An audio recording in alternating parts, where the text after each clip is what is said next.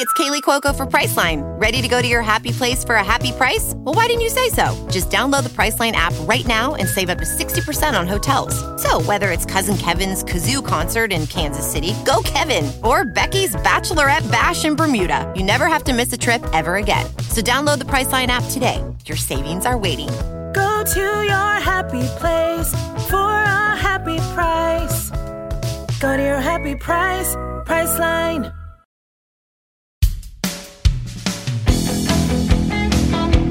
Hello and welcome to Killer Queens, a true crime podcast. I'm your host, Torella. And I'm your better, prettier, younger host, Tori. We're sisters who are obsessed with true crime. And love gal-palin with you about cases. You can expect the occasional curse word, lots of Friends quotes, and all the 90s nostalgia. To get in on the conversation, check us out at killerqueenspodcast.com. You can also find us on Instagram and Facebook at Killer Queens Podcast. And we're on YouTube at Killer Queens, a true crime podcast. Okay, y'all, grab your Capri Suns or your Surge and let's talk about some true crime. All right. Part 2. Yeah. Wow. Yeah. Okay. There's that noise happened. You liked it. I did. I liked it. It was fun. It was a fun noise. All right. So when we left off, okay, to sum up, what's a nice way to say the whole thing is fucked? Yeah, botched job. Mm-hmm. Botched. Yeah. Botched. Yeah. Yep. Botched, just like Frank and It's Always Sunny. And his toe glove. And the toe knife. Oh, the toe knife. Well, a cut glove. Mm-hmm. Botched. Yep. All right. So basically, there's been no investigation. It's been ruled as a suicide, but there are some conflicting pieces of evidence, which we are going to dive into today. And before we do that, just to remind you, should you want extra episodes or ad-free episodes, go check out the Patreon. We don't think you'll be disappointed. Or, no, not at all. And if you wanted this, say, I don't know. A week ago? Yeah. Could have had it. And that's okay because we'll have plenty of part 2s coming up. So you could have those right lickety split. You're damn right. So first, we're going to start with the inconsistencies so you can see why the, quote, investigation was not even an investigation and why the Andriacchios started their own and hired their own experts, which is also fucking crazy. And also fucking stupid that they had to do that. Exactly. Like, it's so much money and yeah, it's just ridiculous, but the justice system failed them. Big time. Big time. Before making a decision about whether a death is a suicide or homicide, it's typical of the police to talk to friends and family and get an idea of the person's life and his state of mind. And this was not done, not even a little bit. Whitley and Dylan were asked, but that was it. Taylor, Avery, the Andriacchios, co-workers, his brother who he lived with, they didn't talk to anyone before deciding this case was a suicide. Now let's talk about the gun and the bullet. So, Christian was right-handed, but the gun was found between his left thigh and the tub, and he was shot in the right temple, essentially. Mm-hmm. And if it's very uncommon, I would think, for somebody who was going to die by suicide to use the opposite non-dominant hand to pull the trigger. And even more so if that's where it's found, then you're thinking he's using the non-dominant left hand, but he's crossing over his body to get to the right side of his head to shoot himself. Exactly. That doesn't make any sense. No. The other thing, though, is that the gun was decocked. So yes, it is an automatic pistol. And so therefore, if you pull the hammer back and cock it, it'll automatically, the chamber will fill up with another bullet after you've shot the first one. And it won't become uncocked until you do it yourself. Or until the clip is empty. How do you know all that? I watched shit, okay? I was like, who the fuck is this? I watched Tombstone just yet. No, I don't. That's not, I mean, you know.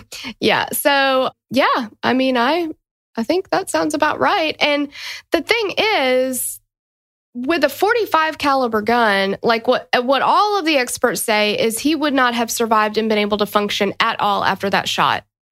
But I mean, see, let's just say this goes to trial. We're going to go back to a whole Jodi Arias situation. Mm-hmm. Don't you think? Yeah. Yeah, maybe by all accounts he shouldn't be able to, but does that mean that he couldn't? Right. Yeah.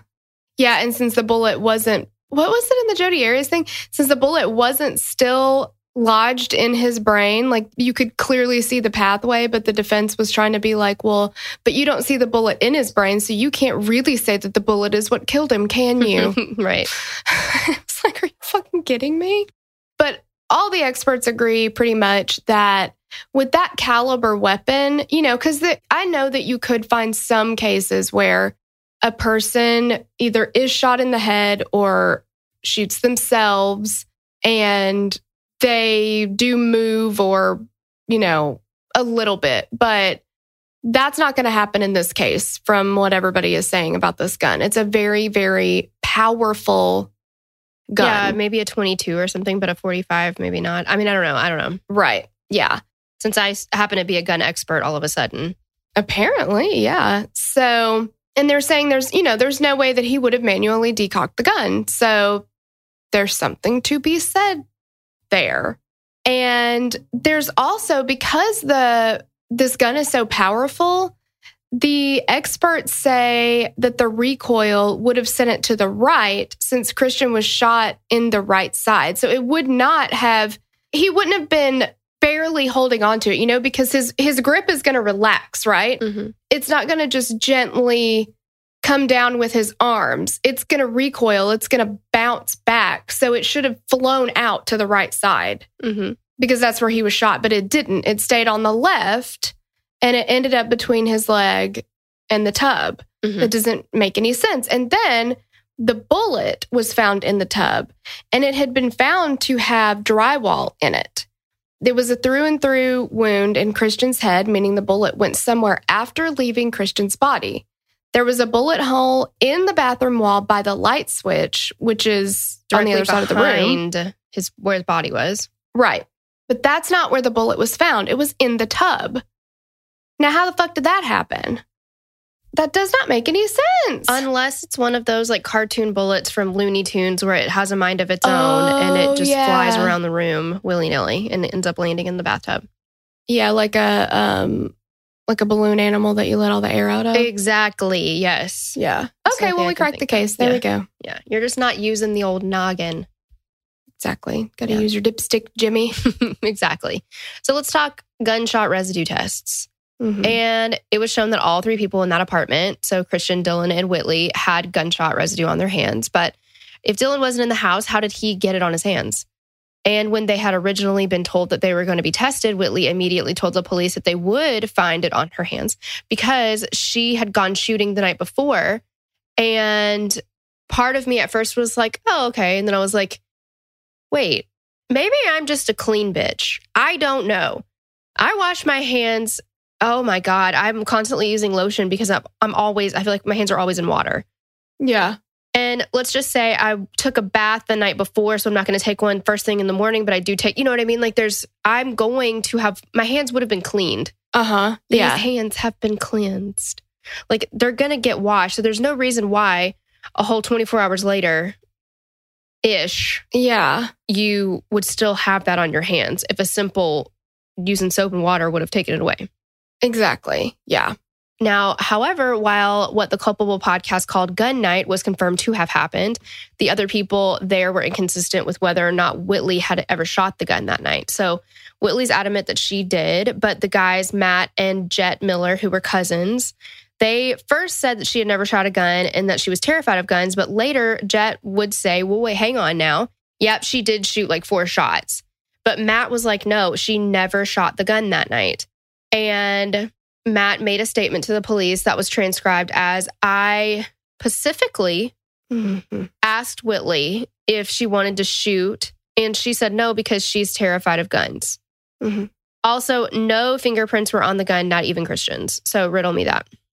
Yeah, because if this was a suicide and nobody has touched that gun since Christian, and Dylan says he touched the gun earlier because he moved it. Mm-hmm. And he also says Whitley tried to grab the gun from him. Mm-hmm. So fingerprints should be on that gun. Right. We know for a fact that Christian's, at the very least, his fingerprint should have been on the gun. Mm-hmm. It has been wiped clean. Clearly. Why? And decocked. Yes. Why? That doesn't make any sense.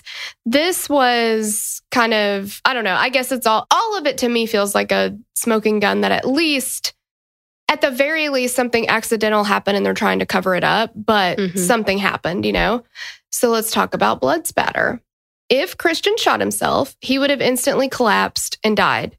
The paramedic that responded noted that the gun is very powerful. There's no life after someone is shot in the head with that. Everybody who is an expert of any kind, medical professional, whatever, has said this about this gun.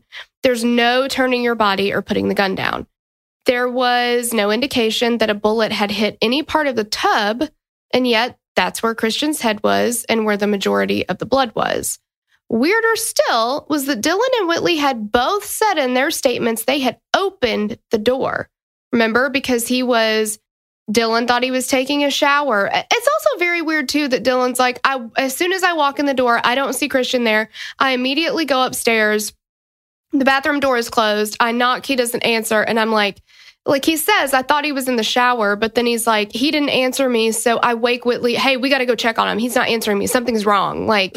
Yeah. Why would you be so on edge and nervous about what's going on with him?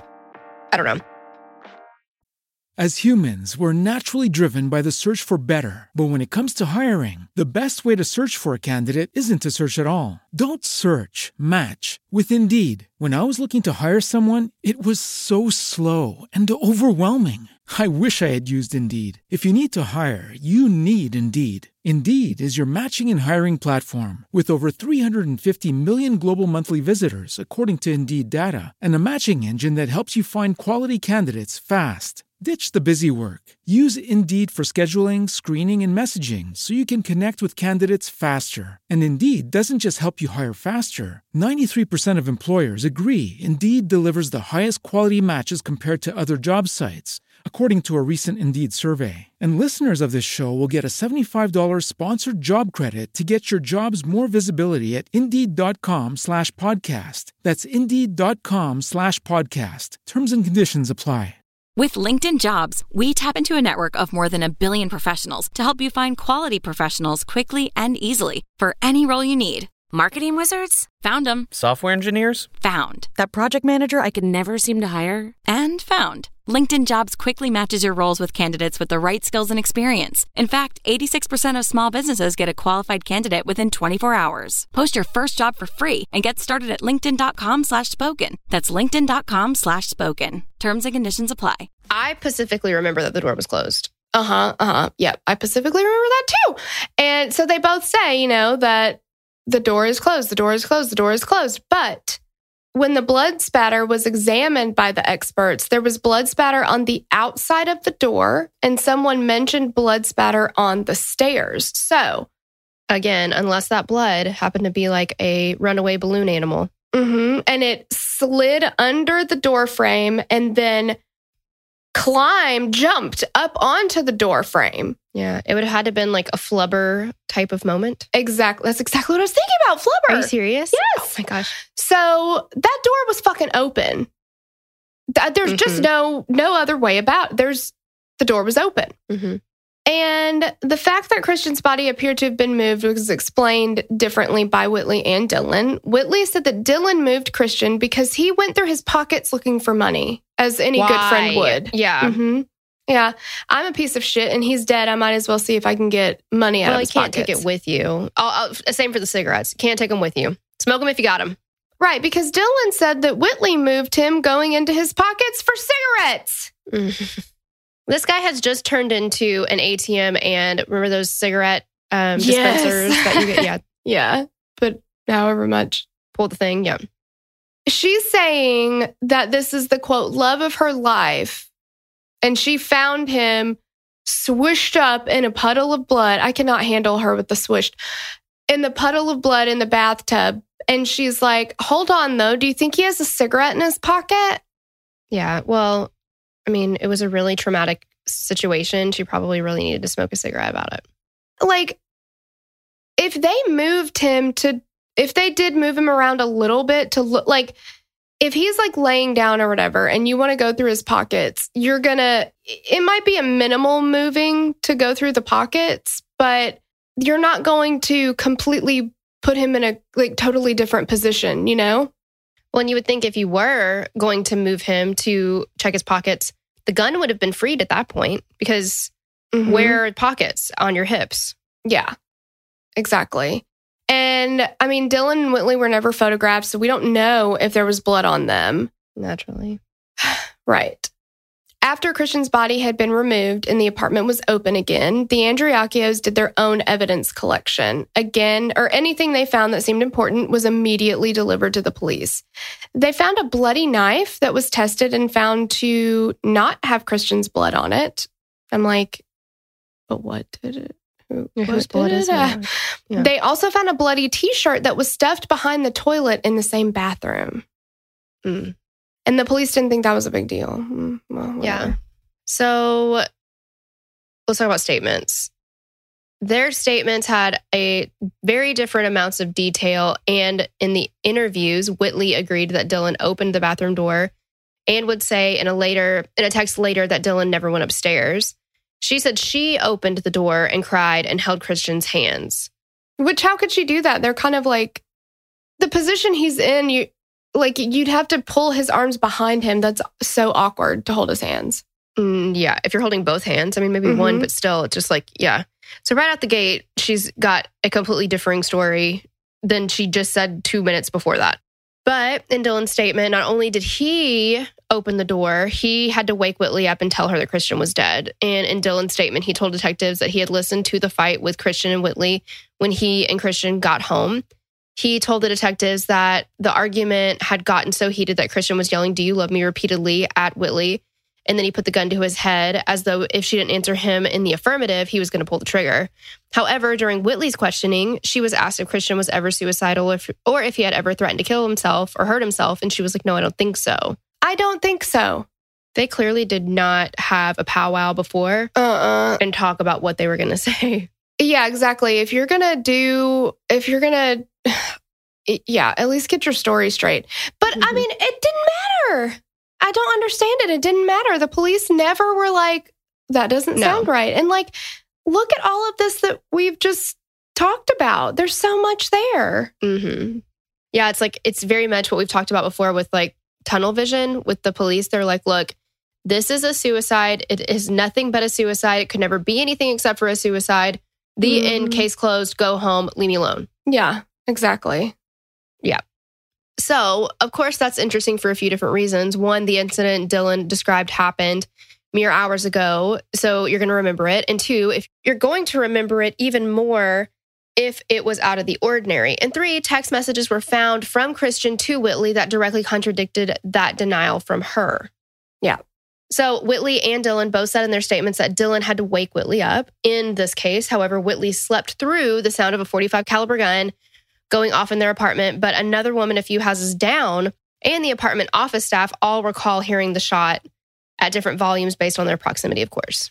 Mm-hmm. But we kind of already talked about that, meaning depending on how inebriated or how high she was, she's probably just so out of her gourd that she didn't even know what was happening. Yeah, if she was on Xanax, she very well could have slept through it. Like, I've never been on Xanax, so I don't know. I haven't either, but the way that they were talking about it, that like she would just, essentially go out cold. I mean, I've taken a muscle relaxer before after I had surgery and it powered me the fuck down. Like I was just like done. No, same. I did the same thing after I got into a car accident and just had to will myself to just go up the stairs. Like I was literally like in the process of powering down, but I was like, just make it up these stairs. And it was like the hardest thing I've ever had to do. Yeah. Yeah, exactly. So I don't know. I mean, I feel like that would be possible, but we won't know because she wasn't drug tested or anything. Like, Right. We don't know what she had in her system. Okay, so let's talk about the phones, the phone calls, and the text messages. Oh, geez, the text message. I'm not ready for the text messages. I'll be honest with you. I know. Christian's, Dylan's, and Whitley's phone records were eventually examined, and there were many, many text messages. During that last 24-hour period, there were said to have been about 120 texts from Christian to Whitley, compared to her maybe 20 to him. She had been ignoring him. And remember, she said in her statement, she didn't hardly say anything in her statement, but what she did say was, he stopped talking to me the day that he left, and he didn't talk to me for 2 full days. And then I finally got in touch with him. Right. Again, that is that's a lie. Like, It's definitely a lie. Many of these texts were intense and desperate, and by the end, Christian was writing blatantly textbook suicidal messages to Whitley. So I'm just going to read a few of them. There's a lot. There's a lot. But, we're not going to have time for all of them. So, and these are all on February 25th and 26th. Live to die, right? Let's skip the middle shit, get to the dying. I'll leave you alone. It's on you, Whitley. I love you. By the time I get off here or make it home, if we work this out, then we work it out. If not, then all right. You have ran me into the ground. I love you. If you want to let go, I'm sorry. I'm not playing a guilt trip on you. I'm just letting you know that is how I look at my life. Until nothing made sense. I was just passing days, waiting my time. I'm not doing that again. I'm not letting myself come to that again. Also, these are the grammar is horrific. Yeah. The spelling is not good. And I remember Ray and they're just complete run-on sentences. And I remember Ray saying that when they looked through the text messages or what they saw of it, it did not look like Christian, the way Christian texted. And remember Dylan and Whitley's statements were god-awful. With that. Yeah, they were riddled with, Yeah. And another thing about Dylan is he was known around the area to be the kid that could jailbreak your phone for you. He would post about it all the time. Like it was almost like a service he provided for people. And Christian's particular phone, I think he had an iPhone 4. There was a known glitch with that phone that you could actually change the contents and times of text messages in the phone. Like you could just go edit it. And it was just something wrong with the phone. So his family was like, I don't trust these text messages. They don't sound like him. And that one in particular, nothing made sense until I'm sorry, but we all know that Christian was holding out for Avery. I mean, maybe he did say stuff like that to Whitley just to make her feel better or something, but I don't know that he would be like, nothing in my life made sense until like, you're the only thing that's ever made me happy or whatever. Like, that's not true. Right. I don't know. Yeah. Will you please answer me or text? At least let me know who you are with to make me feel better. I'd appreciate if you would let me know when you can talk, please. I'm going to need you to turn your red receipts on. I'm tired of living. I'm tired of being me, and I just want it to all go away. I want to go away. This world would be so much easier if I could just go to sleep tonight and not wake up in the morning. Answer the damn phone or I'm cutting the motherfucker off. Why is your red receipts back off and your location? You're mine, I am yours. That will never change. I'm not letting this go. I want you and I'm not letting you go. You stole my heart. You swept my feet from under me and I'm still stumbling. I never thought anyone would drive me crazy as you do. Please, Whitley, I want us. Whitley's mom would later claim that these were not the first suicidal threats Christian had made and that, in fact, he had done so just 2 months before his death. Christy said, quote, he had gotten intoxicated and getting angry and heated, and he had put the gun to his head. And he even put it to her, which would be Whitley's head. And he was asking her if she loved him. But Whitley does not recall any times that he's ever threatened harming himself or anyone else. Right. But her mom said that that's what happened. And where did her mom get that information? From Whitley. Yeah. So, which is it? But like, you would remember that. So what? I feel like I'm taking crazy what I'm pills. thinking happened is Whitley's mom is probably thinking long term. You need to say the right thing so they won't come get you for this. So, okay, yeah, say that, oh, now I remember that this actually happened exactly like it happened that night, but it happened before that. Yeah, definitely. He's definitely done this before. Mm-hmm. Right. Yeah. Yeah. We've got to build that case. Like, yeah, exactly. We've got to establish that behavioral pattern is what I was thinking. I don't know why I couldn't think of the word pattern. Whitley was also texting with her, air quotes, friend, Matt Miller. More on him in a minute. But this is February 26th, 2014 at 11 a.m. Whitley says, "Hey, Christian is kicking me out. I need you to come get me, please." And Matt says, "I went to work." And Whitley says, "Please, I have nowhere to go." Matt says, "Call somebody." They redacted the name. I really can't leave now." And Whitley says, "After last night, you can't leave." And Matt said, "It's a job. I was already late. I swear I would, but I can't." Whitley, "Did I say your name last night?" Matt, "No, why?" Whitley, "Because I normally do. Duh, little boy." Matt, "What do you mean?" Whitley, "I don't remember shit from last night." Matt, "Nothing?" I assume she means, really, you can't come get me even though I slept with you? Yeah, and did I say your name when we were having sex?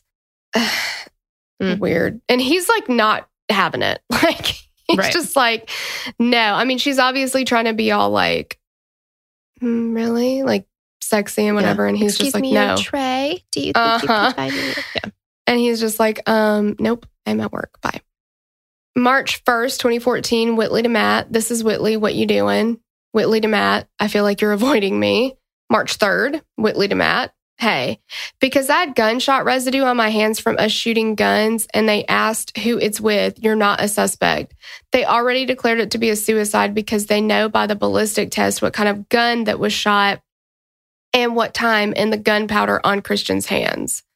And at this point, the gunshot residue results were not finished. They weren't finished or like released for another like 20 something days, but she's saying that's done. You're basically. Good, don't worry. Yeah. So later that day, Whitley says, "When did they question you?" Matt says they didn't. His family did, which is also concerning. Yeah. Like the police didn't question him either. Yeah. Right. Whitley says, "What did they say?" Matt says, "Saying that it wasn't a suicide and I better pray I wasn't behind it. Like, I always get caught up in shit because of you." Whitley, "I'm getting threatened too, but I can't help it. That's not even the issue to me. The issue is that he's gone and there's no way it was a homicide either because he was shot in the side of the head. I didn't even know that till yesterday and I didn't have his kind of gunpowder on my hands." Matt, "And I'm sorry he's gone, but I didn't talk to him or nothing and now I'm in it." Whitley, "Because I shot guns with you the night before he shot himself, Matt." Whitley also told Matt that she found Christian in the bathroom. So March 4th, 2014. Matt, "Did you find Christian or did Dylan find him?" Whitley, "Dylan." Matt, "You told me you woke up to a gunshot and found him."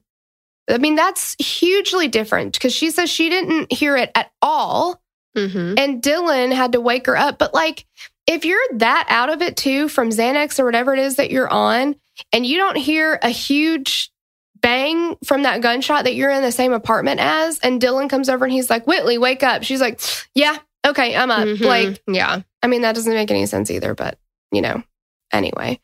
Whitley, "No, Dylan found him, told me, and I found him." Like, does she not know what the word found means? No, clearly she does not. Dylan found him, told me, and I found him. You didn't find shit then. No, yes, she did. She found him after he found him. That's what she just said. That's like what toddlers do when, you know, Ben comes to me and he's like, "What? Where is, you know, this thing or whatever? I lost this toy." And I'll look all over their cup. God, their cups. And I'm like, "Okay, I found your cup." And Ben's like, "Look, I found it." You didn't find it. I just found it for you. Exactly. Yes. Yeah. Like, God.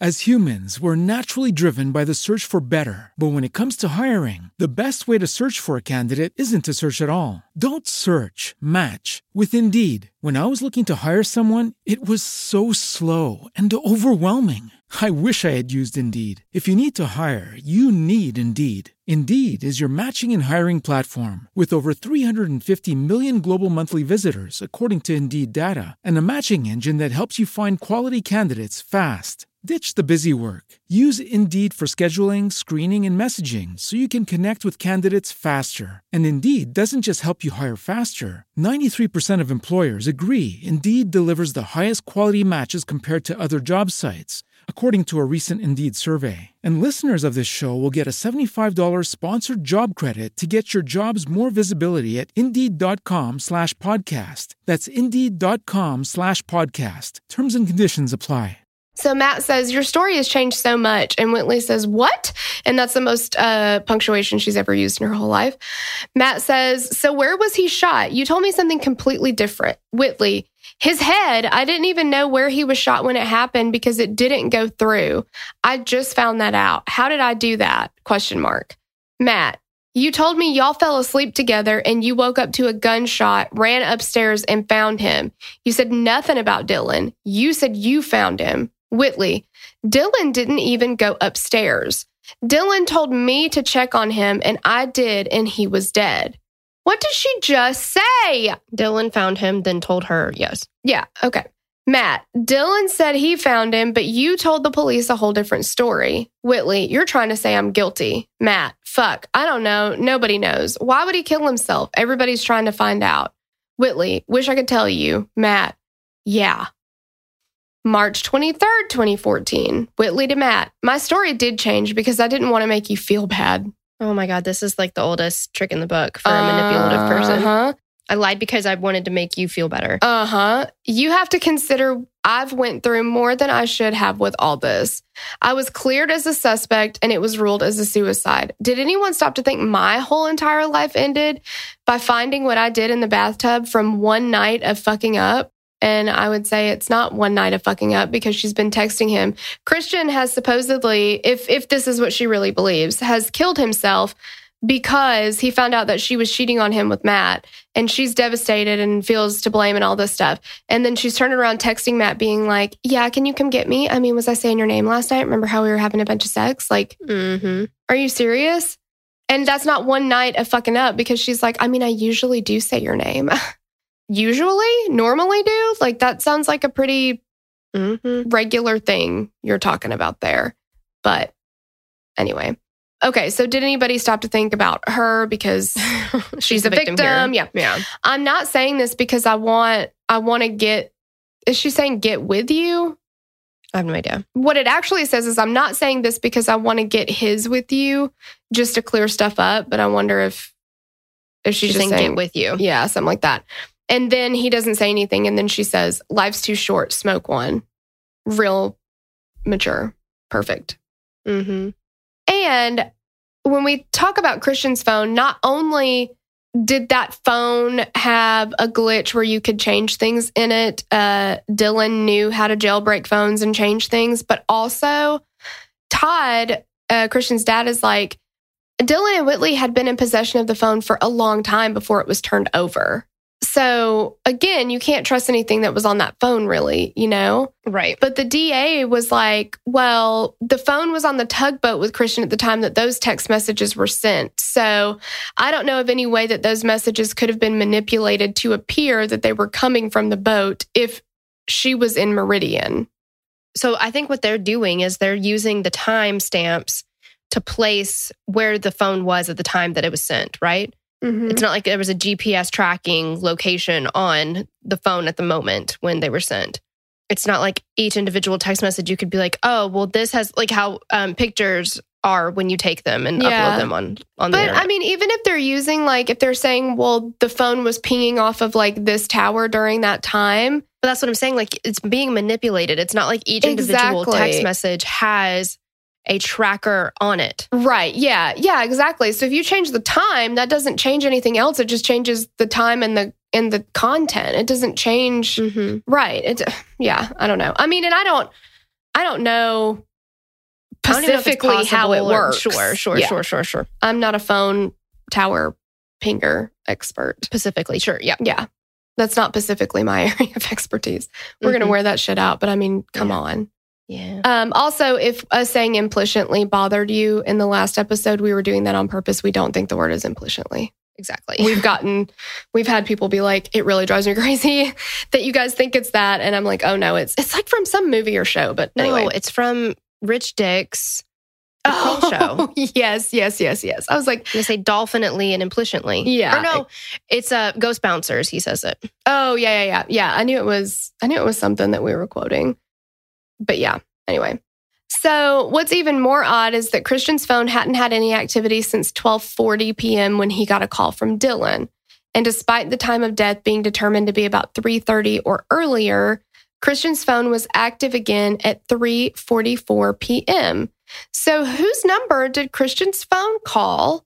So yeah, from 3:44 to 3:54, Christian's phone was used to call Matt Miller 6 times and then again at 5:11. Then from 4:48 to 4:55, 2 unknown numbers were called.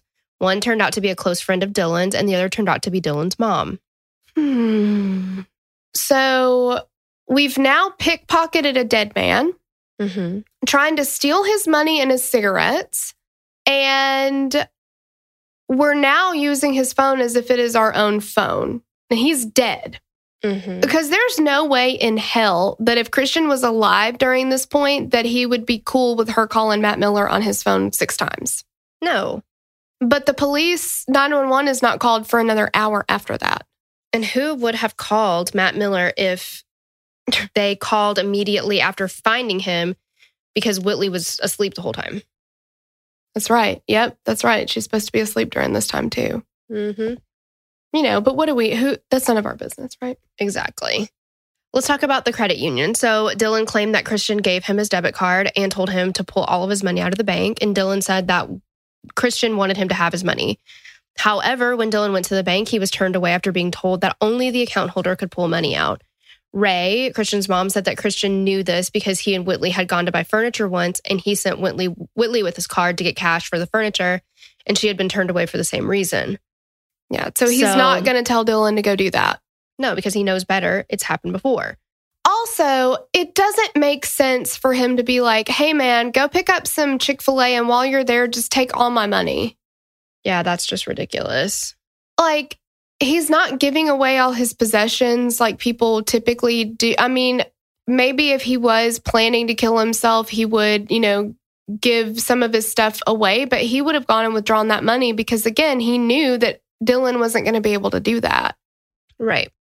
And that would have happened after the last activity on Christian's phone before somebody starts calling Matt Miller. I don't think he was alive when Dylan was at the bank. I don't think he was either. So Christian's Jeep was parked at the marina where he boarded the tugboat for his first hitch in Vicksburg, which was about 4 hours from Meridian. But when it was checked later, it had been moved from where Christian had parked it.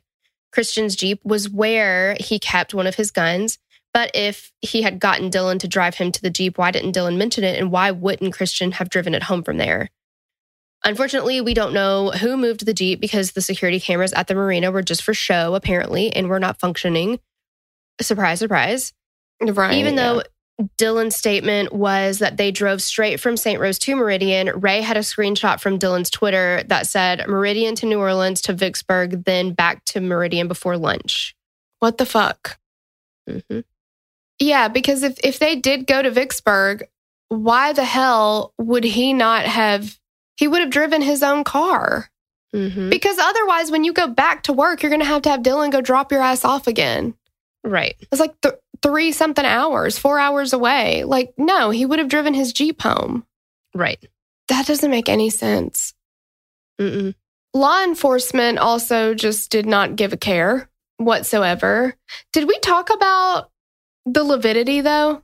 No, we haven't talked about it yet. Okay, I don't know if it gets mentioned again, so I wanted to touch on it to be sure. But one of the things that they did find was lividity on the back of Christian's legs, which would indicate that he laid on his back for quite a while. So lividity, for those unfamiliar, is the act of, so when you find a body, the blood is not circulating anymore. Gravity pulls the blood to the spot where it is laying. So if you're on your side, all of that blood is going to go to the bottom of your body, wherever it's touching the ground.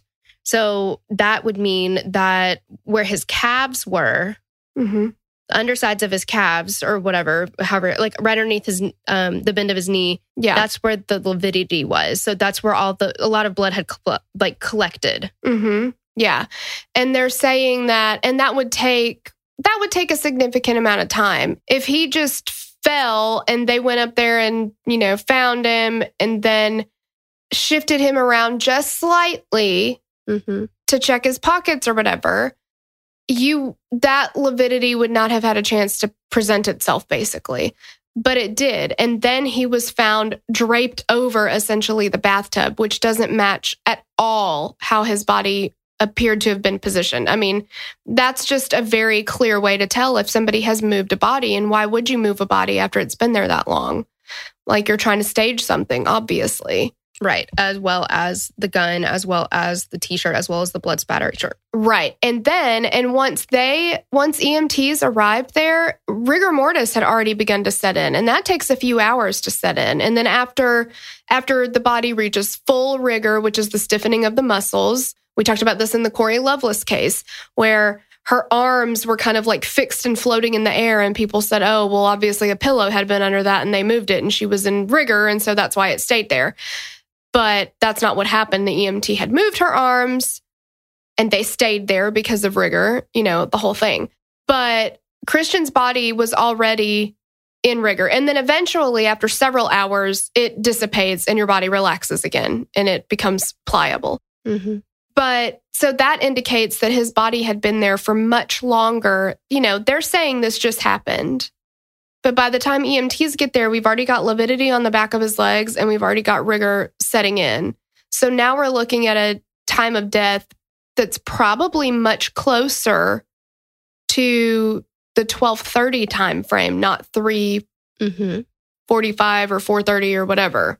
So this would be almost exactly when they got back to the apartment. Exactly. Almost, yeah. It's like they get back to the apartment and then something happens, which also matches up when Christian's phone stops having any activity that we know for sure is him. Until, again, 3:45 or 3 o'clock, whatever. Yeah. Because what are the odds? I mean, like, everybody has their phone on them all the time, right? Mm-hmm. But, like, I don't think I go, like, 3 or 4 hours without sending a text or getting a text or whatever, but there's no activity on his phone from, like, 12:40 to whatever, to 3:45 or whatever it is. I just find it very odd that if he's there hanging out, they go for a drive, they're eating lunch, they're doing stuff that he would be next to his phone and not touch it, basically. Right. Because they're saying at that point he's still alive. But anyway. Mm-hmm. Okay, so law enforcement. The Andriacchios tried to talk to Detective DeMarcus Wilburn. They called him multiple times. He never returned a single call. He still has never spoken to them. Not once. Ray made an appointment with the chief of police, James Lee, 3 weeks after Christian's death, but she recalls him being very arrogant and condescending. She wanted the case reopened with the Mississippi Bureau of Investigation, the MBI, but Lee refused and suggested that the Andriacchios, quote, go home and accept it. And Ray was like, would you be able to do that? Go home and accept that your daughter had killed herself if you knew that she hadn't? Like, would you just go home and accept it because the police tell you so? And he's like, yes, I would. I hate when that happens. Like, I hate when people do that. It makes me so mad. I'm like, no, you wouldn't. Yeah. You and I both know that that's a big bunch of BS, but okay. And Ray was like, well, if that's how you feel, then there's no reason for me to talk to you anymore, obviously. The Andriacchios have been brushed off and led on by detectives for years in this case. And after her meeting with Chief Lee, Ray became a bulldog and an investigator in her own right. Chief Lee was fired not long after this for improprieties, which were sexual harassment claims that the mayor, Percy Bland, said made him lose faith in Chief Lee's ability to run the department. Buck Roberts was appointed to the chief as interim until the new chief was hired.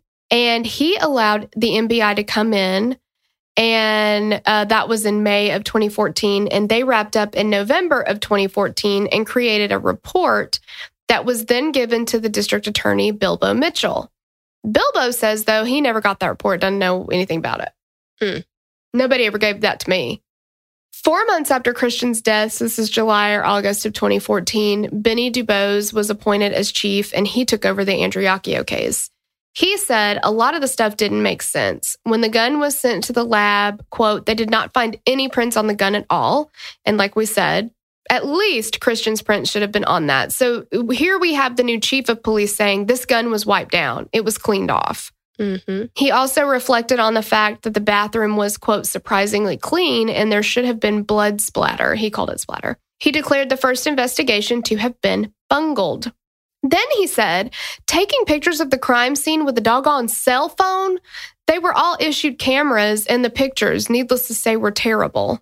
Are you fucking kidding me? They took pictures of a crime scene with their fucking cell phones? And back then, it's like, what? One step up from a flip phone? Exactly, yeah. Like, you might as well have been looking at surveillance video. Mm-hmm. Grainy AF. It's ridiculous. As humans, we're naturally driven by the search for better. But when it comes to hiring, the best way to search for a candidate isn't to search at all. Don't search, match with Indeed. When I was looking to hire someone, it was so slow and overwhelming. I wish I had used Indeed. If you need to hire, you need Indeed. Indeed is your matching and hiring platform with over 350 million global monthly visitors, according to Indeed data, and a matching engine that helps you find quality candidates fast. Ditch the busy work. Use Indeed for scheduling, screening, and messaging so you can connect with candidates faster. And Indeed doesn't just help you hire faster. 93% of employers agree Indeed delivers the highest quality matches compared to other job sites, according to a recent Indeed survey. And listeners of this show will get a $75 sponsored job credit to get your jobs more visibility at Indeed.com/podcast. That's Indeed.com/podcast. Terms and conditions apply.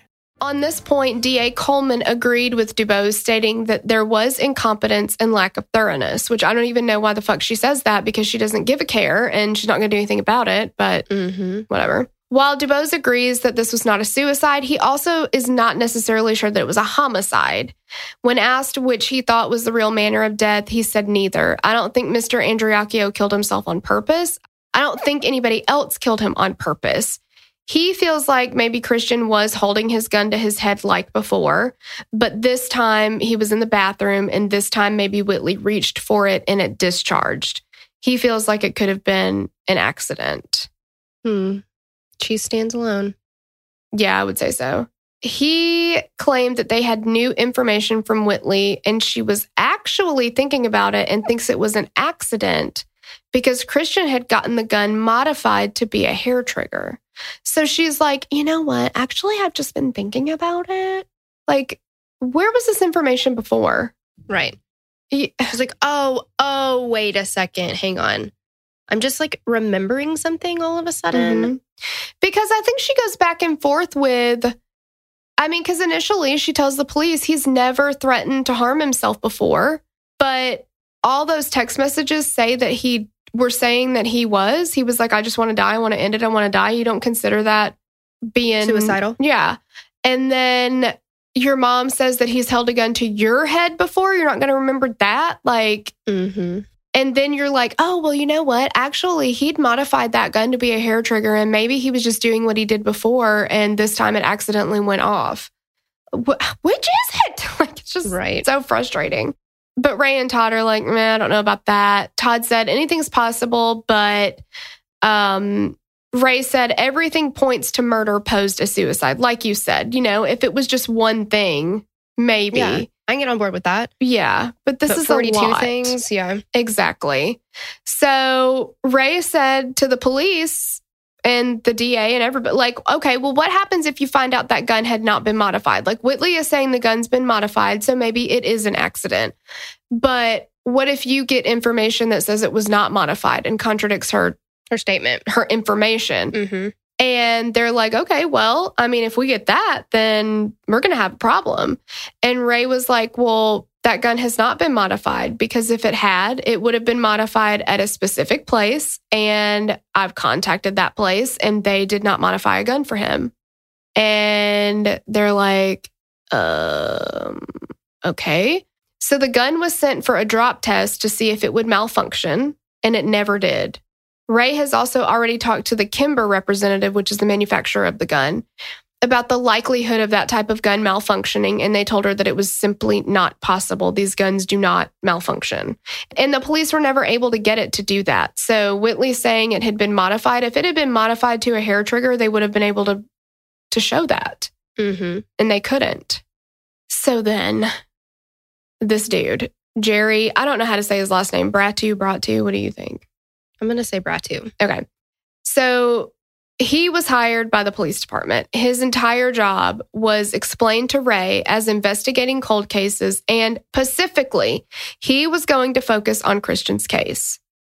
Ray described him as the go-between for them and DA Bilbo Mitchell, and that she's not sure he even did anything or talked to one person in the year and a half that he was supposedly on the case. Again, they're thinking they're just doing a bunch of shit to shut her up, basically. Exactly. Like, okay, we'll put this guy on it. Now, he is the one you need to direct all your phone calls to, okay? Every time that Andriacchios tried to contact Jerry, he would have to run things through Bilbo. Meanwhile, he would also be lying to them and basically convincing them to pay for things. So this is how they end up hiring all these experts themselves. Ray and Jerry had a conversation about the possibility and helpfulness of a crime scene reconstruction. And Jerry is like, yeah, that would be super great, but we don't have the budget for that. And so Ray's like, okay, I'll figure it out. So she researched a company, she found them, and she paid for it. But Jerry wasn't convinced with the reconstruction's finding that it was a staged suicide. So it's like, he says, yeah, let's get a reconstruction. And then they get it. And he's like, well, they're wrong. Mm-hmm. Jerry had mentioned to Ray that a DNA sample that was on Christian's gun was too small to test. So Ray researched a lab that specialized in small samples. She found a company that explained that they could use that small amount to rule people out. So Ray tells Jerry, and Jerry's like, well, I have to run it by Bilbo, see if he'll release a sample. So Bilbo goes to Jacksonville, Florida to talk to another forensic company that Ray had found. And he was like, look, y'all hold off on that DNA because I think I've got enough for a murder charge here. So you just wait. And then just literally nothing happened. Ray contacts Jerry again, but he's hemming and hawing. He can't talk to Whitley because she's a minor. So Ray sends him a letter with a list of minors who were arrested for murder and was like, well, maybe you could talk to the detectives in these cases because it seems like they've figured out how to talk to a minor. So whatever their process was, maybe you could get from them. And Jerry's like, oh, you know what? You must have just misunderstood me. So Jerry tells Ray that they're waiting for the coroner to, quote, get over being mad at them so they could get his crime scene pictures. It's all now hinging on the coroner's crime scene photos that they just didn't have possession of. And Ray's like, I actually have a cell phone number. I'll just give him a call. So the coroner is like, excuse me? I have never once in my entire career taken a photo at a crime scene. That is not my job.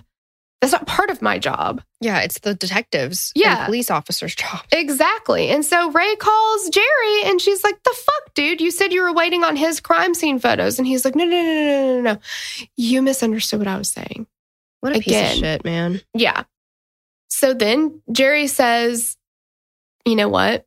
It really would have been great if we could have gotten luminol on the apartment to see if there were any other traces of blood. And Ray's like, yeah, let's do that. And he's like, oh, no, we can't do that. We don't have anybody trained in luminol. How? In Meridian, you have nobody trained in luminol? Mm-mm. But okay, we don't have anybody trained in that. So here's what I'll do, Ray. I'll get on YouTube and see if I can't find a fucking tutorial on how to do luminol. And then I could probably figure it out. He might as well ask Jeeves. Yeah, exactly. Cha-cha. Oh my God. Yeah, he's going to have to text Cha-cha. That's ridiculous. So, obviously, they didn't want him to do that because if you're going to learn it from YouTube, it's probably not going to be done right. Right. She's like, you know what? I will find an expert who already knows how to do that. And then Jerry was like, well, actually, we can't even do it anyway, even if you find an expert, because the apartment complex wanted the city to sign a liability waiver to take responsibility for anything they damage in the process. And the city's just not willing to do that. We can't sign a waiver for that. So, whatever. So Ray's like, I don't fucking believe this. So she called, because how many times has he just told her, made up shit? Yeah. So she calls the apartment complex and talks to the manager. And the manager is like, no, nobody's ever called and asked about that. I've never talked to anybody about that. I've never told anybody to sign any waivers or anything. Like, none of that. And she's like, the girl that lives in the apartment now, I'm sure would let you do it if it would help the case. So Ray checks with the tenant and she was right. The girl was fine with it. And Ray didn't have to sign anything. She didn't have to sign a liability waiver or anything like that. And once again, she calls out Jerry and she's like, you lied to me. You said you talked to this apartment complex manager and you didn't. And he's like, golly, did I make you think that I talked to somebody there? Because you are just misunderstanding me again. I never said that. Yeah, he's like, I am so sorry that you keep misunderstanding me. Yeah, I'm so sorry. That's so weird. And then he was like, my mom is calling and I have to go home for dinner. I need to be taken off the case. Bye. I mean. So by now, Ray and Todd have accumulated their own team of forensic investigators to examine the blood spatter in the bathroom, the location of the bullet, the DNA, and pretty much every other aspect that should have been the responsibility of the police department. The Andriacchios had their own private investigator, like we said, Max Mays, and their own attorney, Cynthia Spiegens, on their team. And Cynthia said that at first she thought she's just going to be consoling a grieving mother who was having a hard time accepting that her son had killed himself. But she's like, that is the total opposite of what I found in Ray Andriacchio. Cynthia said that the more she found out about the case, the more outrageous it was. And she also said that, quote, to come to a conclusion that this was a suicide takes some real gymnastics. So we're going to talk about the time of death and the coroner's ruling. Another part of this that comes into question is the time of death. Christian was described by multiple experts to be in partial rigor. This takes a few hours, like we talked about earlier, meaning that he was dead for a few hours before 911 was called. Enough time to clean up. So Whitley and Dylan are by far the most prominent suspects, but many other people in their circle of friends have been brought in as well. First was Matt and Jet Miller. They were at quote-unquote gun night with Whitley and have given contradictory accounts of that night in regards to whether Whitley shot the gun. Matt was also the guy that Whitley was driving around with that made Christian come home in the first place. He was Whitley's side piece, and she had slept with him the night before Christian's death. He had stated that he thinks Whitley is a compulsive liar, manipulative, and sneaky. He believes that she killed Christian because Christian was threatening to take everything from her, but he doesn't think that Dylan was a part of it. Okay, we can agree to disagree there. Yeah. Also included in the circle of sketch was Hayes Miller. Hayes was the son of the then DA Bilbo Mitchell. After Christian's death, he was on a tugboat where he worked and started running his mouth. A guy on the boat was from Dalewood and knew Christian, but Hayes didn't know that yet. Hayes was saying a bunch of things and ended up saying it wasn't supposed to go down like that. Then when the coworker started asking questions like, well, what do you mean? Hayes asked where he was from and then stopped talking. Unfortunately, we'll never be able to get the rest of Hayes' version because he died of a drug overdose. Ray said that she felt like whatever he knew was eating at him and he used the drugs to silence the feelings. She said that what she believes happened was that someone knew that Christian had money and that they were planning to rob him. But Christian had no fear from anyone or anything and would have fought whoever. Maybe they tried to rob him. He fought. They killed him, and then everyone cleaned up and staged the scene. All these people were deep into drug addictions, Whitley, Dylan, and Hayes specifically, and were probably thinking Christian would hand over the money and they'd just all move on. Ray's brother, Chris, also thinks there had to be more than just Whitley and Dylan. He doesn't think the two of them would have been able to get the jump on Christian. I mean, another thing too, though, is they didn't do a toxicology on Christian. So what if Whitley fucking put something in his drink or his food or something too, you know? Yeah, exactly. What if she slipped him a Xanax and then they shot him? But I also think, I'm thinking about the Sarah Stern case too. Like, I go back and forth in my mind about, well, I guess 3 possibilities. Whether Whitley really was passed the fuck out on Xanax and Dylan did it and then staged it to look like a suicide because he was trying to steal his money. Or if Whitley did it because there is some there has been some information going around that, we already know Whitley was trying to get his life insurance changed over. Did she think that his life insurance was naming her as the beneficiary and she was going to get money from it? Because she knew that he was going to kick her out and break up with her. Yeah. And he was talking about moving away. I think she most certainly thought that, yes. Exactly. So now we're coming to the end of our rope with him and we're getting desperate because we're about to lose our cash cow. Mm-hmm. So if I've talked him into changing his life insurance to me as the beneficiary, then what's to keep me from, Mm-hmm. It's a motive. Or what if they worked together and said, let's split this money? She's like, hey, I'm the beneficiary and we know his PIN number or whatever. Let's just go get all his money. Mm-hmm. Because Dylan wouldn't have known, maybe. I mean, you should know because it's stupid to think that you can go clean somebody's account out without them being there.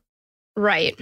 But if he didn't know that because he wasn't part of the whole getting the cash out before, then I don't know. That's why I wonder, I don't know, but Whitley is so manipulative. I don't know. I go back and forth with it because part of me is like, she's a drug addict. I don't know if she's smart enough to pull all that shit off. And I wonder if she really was just passed out. But then I'm like, well, but why was she pushing so hard for his life insurance to get changed to her too? Well, and who knows? I mean, maybe she just convinced Dylan to do everything for her. We've seen that happen a million, billion, zillion times. Mm-hmm. Exactly. I don't know. Yeah, I don't know. Who can know? But, I mean, the Andriacchios, hired their own experts who are world-renowned, and they say that they think that Christian was already dead before Dylan left for the credit union. And that has to do with the lividity, the rigor, all the things. Mm-hmm.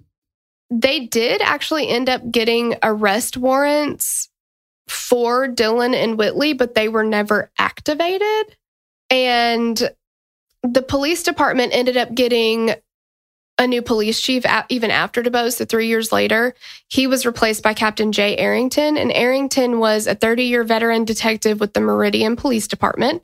And he had also come to the conclusion of homicide and stated that he had no doubt that Christian's body was moved and that he had died hours before the 911 call. Mm-mm. However, Arrington told the DA, Cassie Coleman, that he would like to change the charges to culpable negligence, manslaughter, and present it to a new grand jury. And Coleman agreed to resubmit it if they had new evidence. So Arrington writes the arrest warrants for Whitley and Dylan, but they were never activated or served. In October of 2017, the Mississippi State prosecutor presented the case to a grand jury, but Arrington, curiously, was not allowed to attend. And he was like, I don't understand this because this is the only time I've ever seen in my entire 30-year career where a grand jury would go on without hearing from the detective. Everything is so fucked in this case. Yeah. I mean, it really is. It's just so many. Well, that's kind of suspicious. That's kind of suspicious. It just doesn't make any sense. And I think I remember this from the Culpable podcast that, and if you haven't listened to it, you totally should, because there's so many rabbit holes in this case. But I remember the prosecutor specifically getting evidence from other suicides that showed that there was not much blood spatter on the walls from it. They were essentially in this grand jury, they were trying to persuade the jury that it was in fact suicide. Mm-hmm. They were trying to present information that explained away all of these weird things, essentially. So I don't know. And the jurors were just like, look, there wasn't sufficient evidence to prove it one way or the other beyond a reasonable doubt. So yeah. You can't take it to trial that way. And Cassie Coleman is just adamant that it's a suicide. And she said, well, at this point, there's been further investigation by multiple agencies that have determined it to be a suicide. Tell me when and where. I know, exactly. That's what I'm like, no, I don't think that's what happened. I feel like what DA Coleman is doing is she's putting her fingers in her ears and she's like, la, la, la, la, la, la, la, la, when anybody's giving her any of the feedback on it. Yes. Yeah. I agree. She's like, if I heard you correctly, this is still a suicide. Yeah. Then, so Ray had been requesting Christian's case file for years, and they wouldn't give it to her. And then all of a sudden, they released it on the fucking internet. That is some bullshit. Yeah, released it on the internet. And there were, his autopsy photos were released. Everything. The entire contents of his entire phone, not just any messages that would have had to do with the case. His whole phone, like, forever. It just... Mm-mm. And she's like, that's through the rest of everything. Like, obviously, losing her son is the worst thing that could have happened to her. But, like, other than that being released to anybody for anybody to see was... She was like, that's such an invasion of privacy. Like... Mm-hmm. Why would you release that just to the public and not at least notify the family beforehand or something like that? But still, that should not be released like that. The Culpable podcast announced that they're offering a $100,000 reward for new information about the case that led to a conviction. And there are 2 petitions on Culpable's site to call for the U.S. Department of Justice to investigate corruption in Meridian. And we will link to both of those petitions if you want to sign it. We already have. Whitley, though, would not grant any interviews until the 48 Hours team contacted her when she had a really interesting response to 48 Hours. What was that, Tori? Yeah, so she was like, 2 weeks ago, it just came to me like out of nowhere. I'm thinking she's like, whoosh. Out of nowhere, and she had written a poem that she was going to read to the program, and the title is Moist, which I'm sorry if anybody hates that word, by Whitley Goodman. But what? Okay, I guess read the poem, but what the fuck? Oh, yeah, no. Where does moist come in? Yeah, okay. So, I'm going to read the poem now. I miss who I was, the person I once was allowed to be, before the anxiety, the pain, and the notoriety, before your name was used in vain as the main source of my pain. Sorry. Oh, it has been such a war. I guess it's me who we should hate. I'll be everyone's escape. It's very, the rain in Spain stays mainly in the plains, to me. Mm-hmm. But why is it called moist? Stick to your day job, Whitley. Right. I guess is what I have to say. Yeah. I don't get the hidden meaning behind the name of that. I don't know. It doesn't make any sense. But so she hires an attorney, Bradley Clanton, and filed a lawsuit for $47 million against the Andriacchios. The Culpable podcast, Black Mountain Media, and Tenderfoot TV for defamation and emotional distress. And Clanton said, you can't torture people for the rest of their lives because they got accused of a crime. And their lawsuit also wants to have the Justice for Christian Facebook page taken down due to the accusations that get posted on the public forum. And Whitley said, I was just so confused whenever I started being blamed. I really was. You know, if they were so weak-minded that they took pride in, hurting me without even asking me or confirming, what the truth is, then I don't want anything to do with them. Okay. Yeah. And also, I know that we say stupid stuff like that, but it's just, it's hard to see when it's written down. Yeah. It's like, do as I say, not as I do. Yeah. Whitley was also contacted on Facebook by Melissa McCarty of Crime Watch Daily, and she ended up engaging in a conversation with her, which I'm sure she was surprised as hell. Whitley told McCarty, I've never even been named a suspect. The arrest warrants they claim are out there have never been activated, but were simply written up to shut Ray up. All Ray has done is publish lies and try to get money and attention from her own son's death.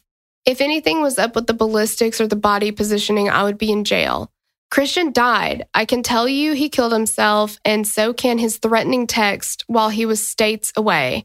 There are not active warrants for me and Dylan. If you publish that, it's false information.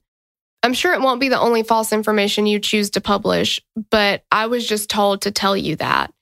And then her last comment to her was, there's a special place in hell for people like you. Jeez. Like, okay. And she pushes out there that Ray and Todd are getting all this money from like the Culpable podcast and stuff. they're not getting any money. It's not like, yay, my son killed himself. I'm going to try to call it a murder and then get rich. That's not what's happening.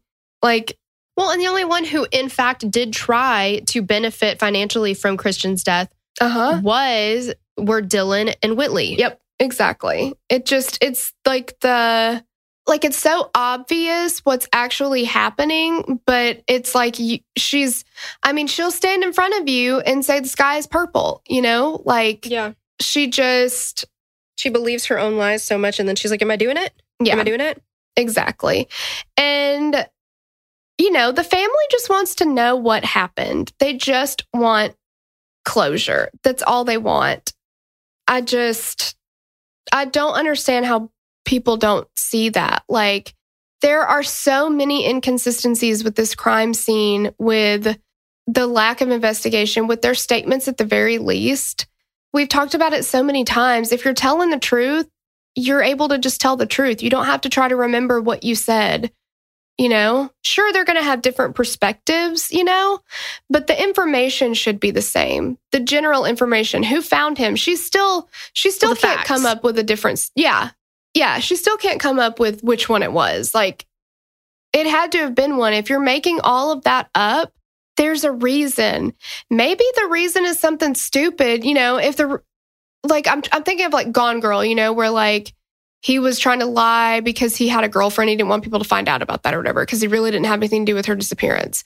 But like, I know that sometimes people will lie to cover up something else, Mm-hmm. Yeah. But at this point, it would have been better to get in trouble for whatever it was that they would have been trying to cover up. Now they've got this cloud over them, like, for the rest of their lives. So It seems like there's more than, I just don't want to get in trouble for whatever else, On the Magnolia Sun site, Ray wrote, one of the greatest fears of a parent who loses a child is that their child will be forgotten, and the facets of their personality that made them so special to their family and friends will be lost in the movement of time. It's so sad. And we will, like we said, we'll link to those petitions so that you can sign them if you want to. And that's all we got time for, man. Again, Culpable has 15 episodes on it. So if you want a super deep dive, check it out. But yeah, and there is definitely plenty more for us to even talk about, but we just don't have time for it. Yeah. Yeah. We could keep going. Exactly. So that's the case, man. I don't like Whitley. I do not like Dylan. Mm-mm. I don't like Whitley's mom. So, that's all I've got to say about that. All right. Well, there you have it. All right. Well, thank you so much for listening, and we will catch you on the next episode. Bye. Bye. It's the only blanket proven to improve. Did I say proven or pluven? Now I don't know. Pluven. You said Did I say that? Yeah. Jesus. And I said to improve. Oh my God. What the fuck is that? We'd love to hear your thoughts on this case. Connect with us on Instagram or Facebook to continue the conversation. Thanks for listening, and we will meet you back here next week. Bye. The theme song for the show is created and composed by Stephen Toby. You can find more of Stephen's work on SoundCloud. Our logo was created by Sloan Williams of Sophisticated Crayon. You can find more of her work on Etsy. Visit us at killerqueenspodcast.com for merch and other info about the show.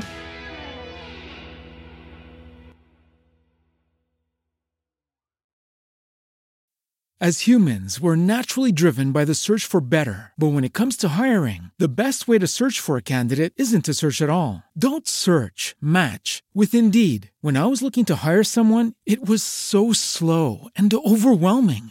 I wish I had used Indeed. If you need to hire, you need Indeed. Indeed is your matching and hiring platform with over 350 million global monthly visitors, according to Indeed data, and a matching engine that helps you find quality candidates fast. Ditch the busy work. Use Indeed for scheduling, screening, and messaging so you can connect with candidates faster. And Indeed doesn't just help you hire faster. 93% of employers agree Indeed delivers the highest quality matches compared to other job sites, according to a recent Indeed survey. And listeners of this show will get a $75 sponsored job credit to get your jobs more visibility at Indeed.com/podcast. That's Indeed.com/podcast. Terms and conditions apply.